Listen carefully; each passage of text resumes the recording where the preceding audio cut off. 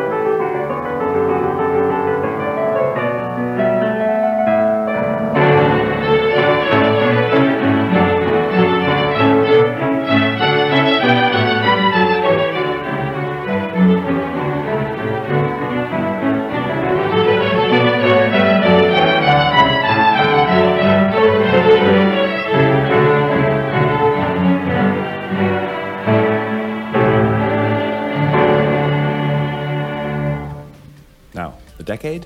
That's 1930. That's how Bach was played nearly 100 years ago. 90 to be exact, since that recording comes to us from 1932. And who was that? Well, that's my teacher's teacher, the great Alfred Cortot. I highly recommend listening to Alfred Cortot if you don't know his absolutely fine pianism. He's one of the greatest pianists of all time, and if I were doing a podcast on, say, piano playing, I would spend a lot of time talking about him. Now, I recently had the privilege of playing myself this work, the Brandenburg 5th Concerto, 3 times in New York, and this piece has always been on my Bach bucket list. But why? Well, because obviously this huge cadenza, and what to me is so amazing about this massive cadenza is that, as we learned in the last episode, since these pieces weren't published until 1850, Mozart had written all of his piano concerti over a half century before. It was nearly a quarter century after Beethoven was dead. Chopin was recently dead. Schumann had already composed his piano concerto, and none of these giant piano concerto composers had access to this Bach cadenza. This is really the first great cadenza of all time. And I feel that had Beethoven, for example, known of this work, his cadenzas would have still been even more enormous. One has the image that Beethoven is breaking new ground with his cadenzas, but really, there's nothing new except that which is forgotten. And this piece was certainly forgotten. All things Johann Sebastian. JS Bach, baby. All things Bach, baby.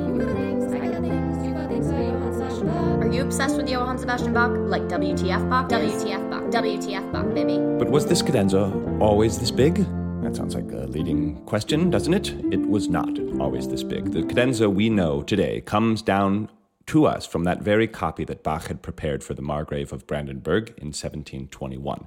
And as we learned, this concerto exists in parts in an earlier version. What that means is, though we lack a full score for this earlier version, that is a score with all the instruments written out on a single sheet of paper, we do have an earlier version where every individual instrument is written out with their own separate part. And in this version, we see the harpsichord cadenza is quite different. But how different, do you ask? Well, rather, I must say. The cadenza we just heard, Alfred Cortot, is 64 measures long, bringing the total number of bars in the movement to 227. For those mathematicians out there, or arithmeticians, I suppose I could say, 64 bars out of 227 is 28%. The cadenza in the version we know is more than a quarter of the entire piece. That's the version he prepared for the Margrave. We can think that maybe he was trying to beef up the piece to impress the Margrave or to perhaps remind the Margrave of some improvisation Bach had done in front of him. Who knows?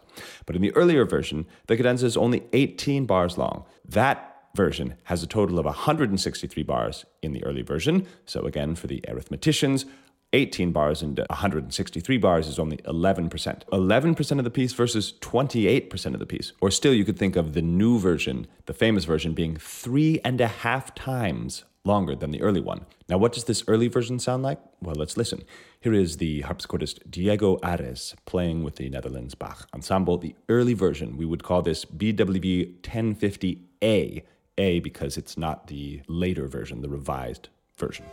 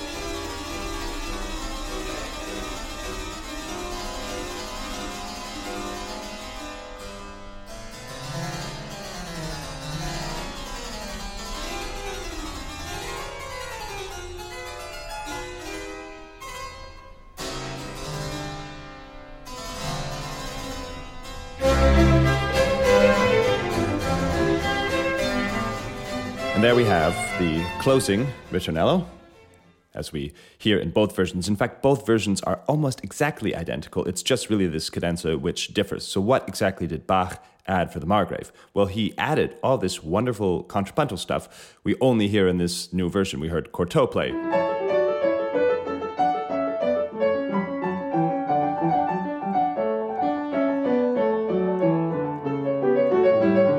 It's almost as if Bach in this new cadenza is imitating here the flute, the violin, those together,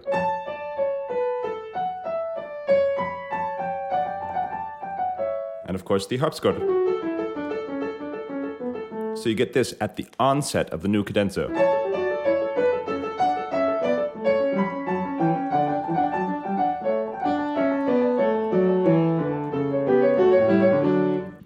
invertible counterpoint, one part going under and the other part going over, we had at the beginning. And then 2 bars later we have...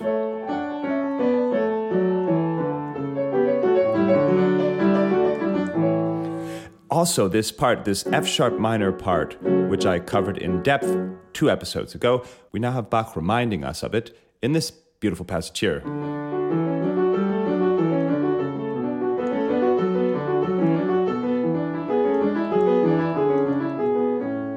And in fact, this will go on in quite some detail when Bach decides to add this wonderful pedal point here on the A, just the bass of the harpsichord. And everything building up, building up.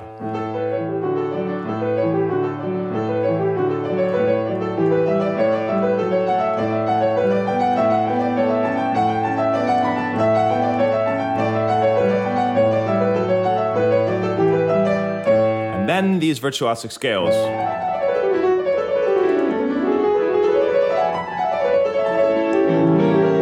And it seems like that is really where Bach starts. The early version of the cadenza is right there in the midst of this. Because this stuff is actually where the early version of the cadenza starts. Let me just read through the early version of the cadenza here. We have the same chromatic passage work. But then we have something different. That's a unique bar to the earlier version. And then the same chromatic descent.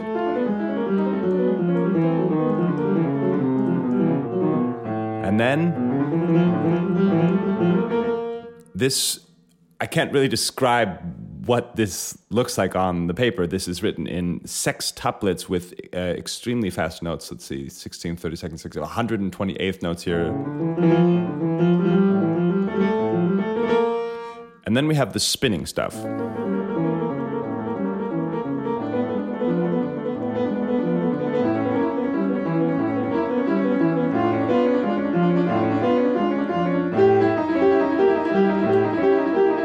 Now, those bars occur in both versions, but now here we have a unique bar in the early version of the cadenza. Now, what did Bach do in the later version of the cadenza? He goes straight for the A. So in other words, he goes from here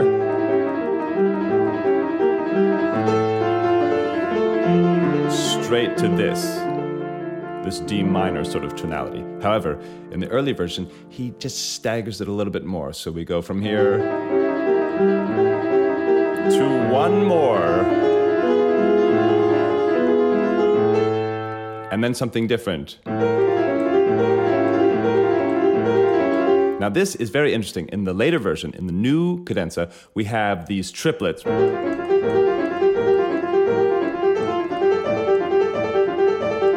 Now, I just absolutely love that about the later version, the triplets, because triplets, as one is told in improvisation class, triplets bring excitement, but the triplets do not exist in the earlier version. So we go from these 128th notes. Actually, these are only 32nd notes, excuse me.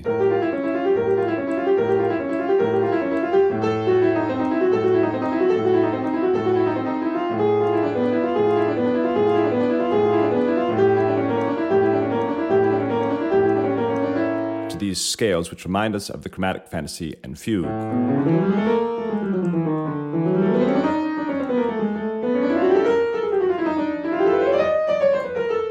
And then this very unique line here.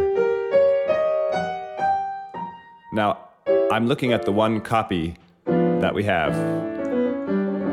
And that is actually, in fact, what the line says.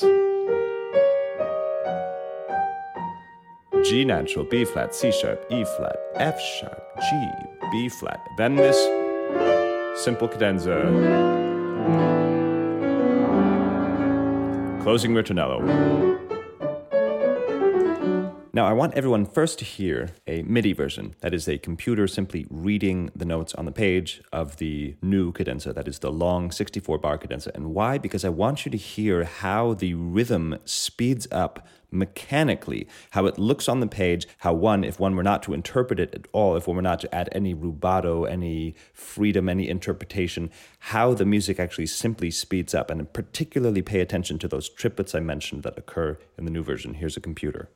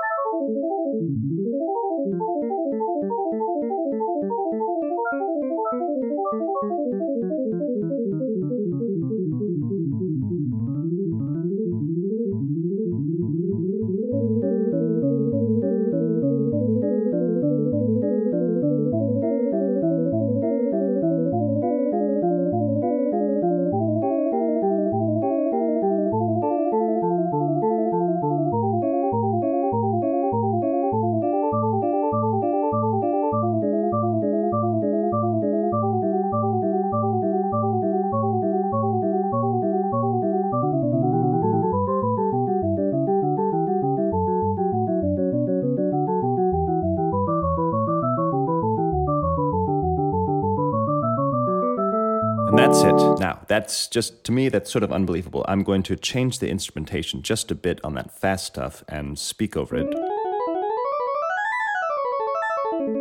This is about where the early version starts, there. This chromatic descent here. And the speeding up here. Now again, that's the bar that I have to play sort of in slow motion so you could really believe what's happening here. Here is that bar, the sextuplets I already described, in twice as slow. Did you get that? Let's hear it again in different instruments. And now again at the original speed. And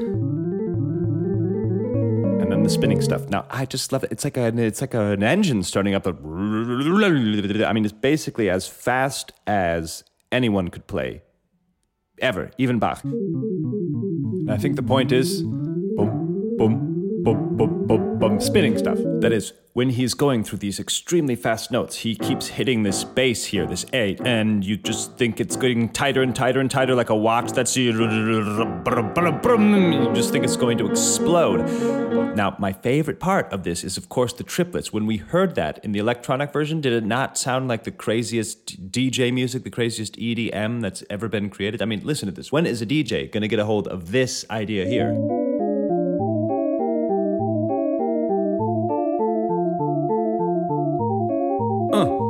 And everyone in the club goes, whoa! Because it sounds like, he's speeding up the texture, but what he's actually doing is slowing down the rhythm and breaking it from 4 into 3. I could even beef up the bass a little bit here, and we can really understand the potential of this.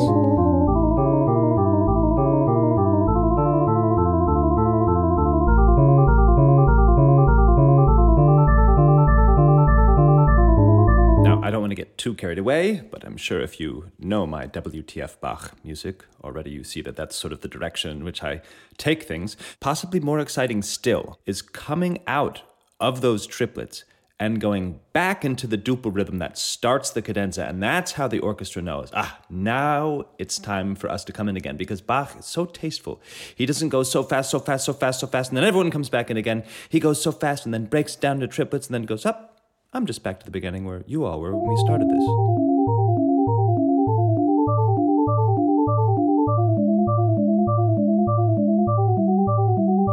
And get ready for the deceptive cadence.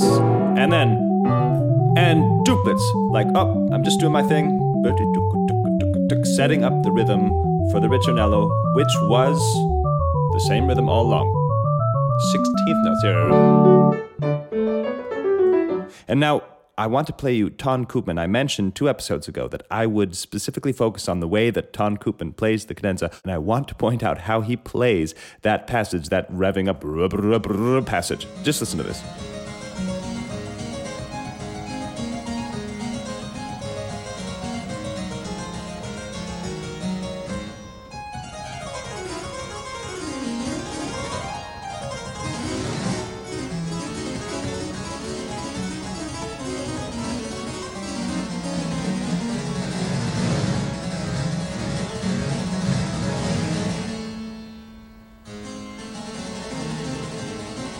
Okay, then he begins to play the spinning stuff. Now, I want you to hear that again. I want you to hear the entire cadenza, in fact. And I, of course, by no means am poking fun at Mr. Koopman. He is a master. He is possibly the living master. But he, in this instance, decides, and this is a live performance, that basically this music goes so fast, it's so virtuosic, that he simply plays...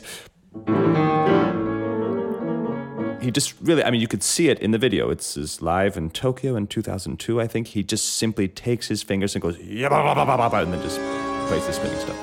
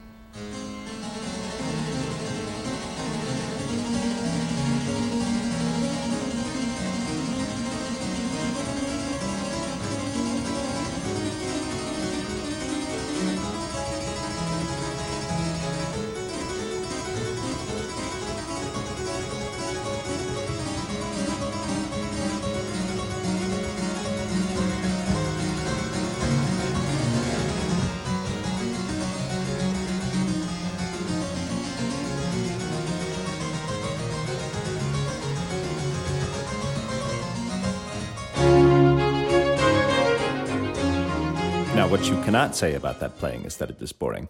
You see, I like that playing, even though he really throws caution to the wind. And this is very serious music, and we cannot throw caution to the wind so easily. But there is an element, at least in these passages here, when you hear a computer play it and when you hear a human play it, it sounds like it's just bordering on the edge of, dare I say, chaos. It's really almost like the impossible virtuosity. And for Bach, at least the young Bach here, in his concerto writing phase in his life, we can see that there's almost this attitude of a slight recklessness.